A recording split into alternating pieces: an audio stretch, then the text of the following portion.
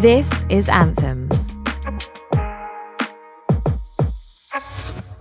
Hi! This is Babs, Deji, I'm Michelle. and we are Sistren, a queer black podcast collective that was founded in 2015. Our work centres the stories and experiences of black queer femmes and non-binary folk living, surviving and thriving within several marginalised intersections. Your word of the day is choice. Between the three of us, we've all had a year we wish didn't happen. A year so hellish, we don't know how we survived.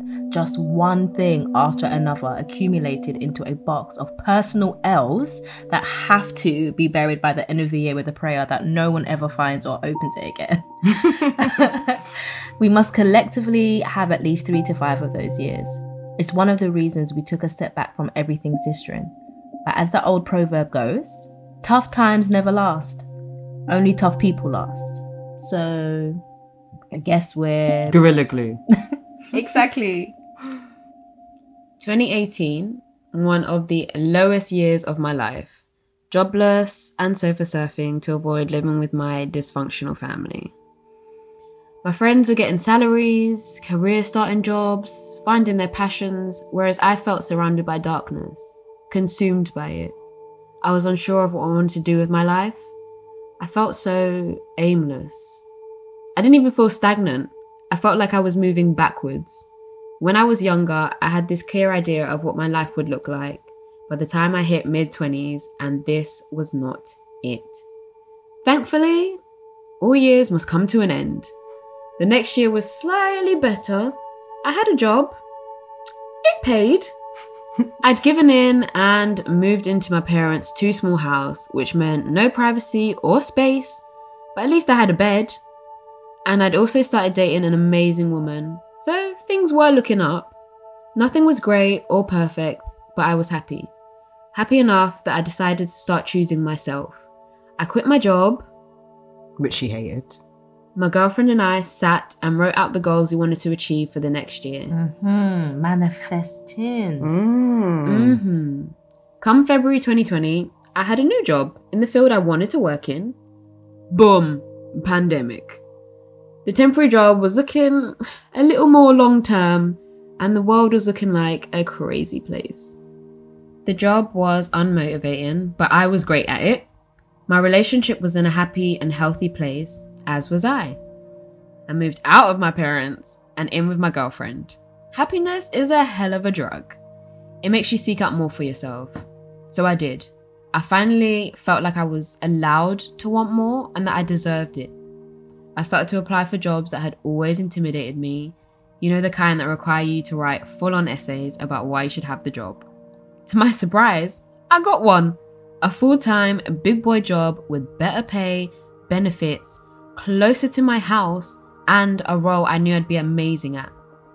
Our minds are powerful. What you think, you can manifest into reality. I didn't realize how much my self-doubt was holding me back. Babe, there are too many years of trauma for me to sift through, but I relate. I used to dream only of running. Different scenes and scenarios, but always running. From somewhere to somewhere else, in quest or in danger. In waking, I was unaware or in denial of how comfortable I'd gotten being uncomfortable. I'd shrunk myself so my joy, my anger, my sadness could fit neatly into other people's idea of me. It was a suffocating kind of death, denying my words, my anger, vulnerability, my desires. I used to tell myself I wasn't enough. I'm an imposter. My dreams are too big for me. And on and on and on. I couldn't breathe past the expectations and self-hate and all my woulda, coulda, shouldas.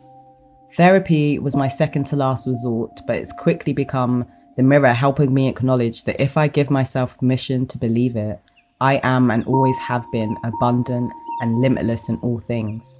I am the trees and flowers, always adapting and adjusting, surviving and thriving with the seasons. I have all the resources I need to grow and flourish. Running, shrinking feels safer, easier some days, but every day I make the choice to look at my reflection, to see myself. Lately, I've been dreaming of gardens and calm water.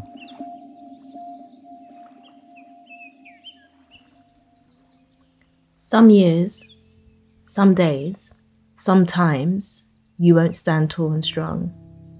Sometimes you will wilt. Sometimes everyone will crease over in joy whilst you replay what happened in 2016. Sometimes it will feel like this all the time, and every day is all the time. Sometimes it will feel like that July when your knees were ashy and the skin on your face gave way to it. Sometimes you won't want the truth. Sometimes you'll depend on it. Sometimes the remembering lays you back on your back. Sometimes it holds you face down in water. Sometimes the bed sheets won't change. Sometimes love isn't enough to save you. And sometimes you will believe it doesn't exist. Because the lie was all the time and every day. The lie was that we had to bend and bend. The lie was that you are too much and that it's too hard. But sometimes love is hard. It has to be. Love has to be earned, practiced, treated with care and respect. Love has to be honoured. Love is hard. Sometimes. But putting yourself last means you'll never be first. And what a tragedy for the world if you were never first. Choice. Noun. An act of choosing between two or more possibilities.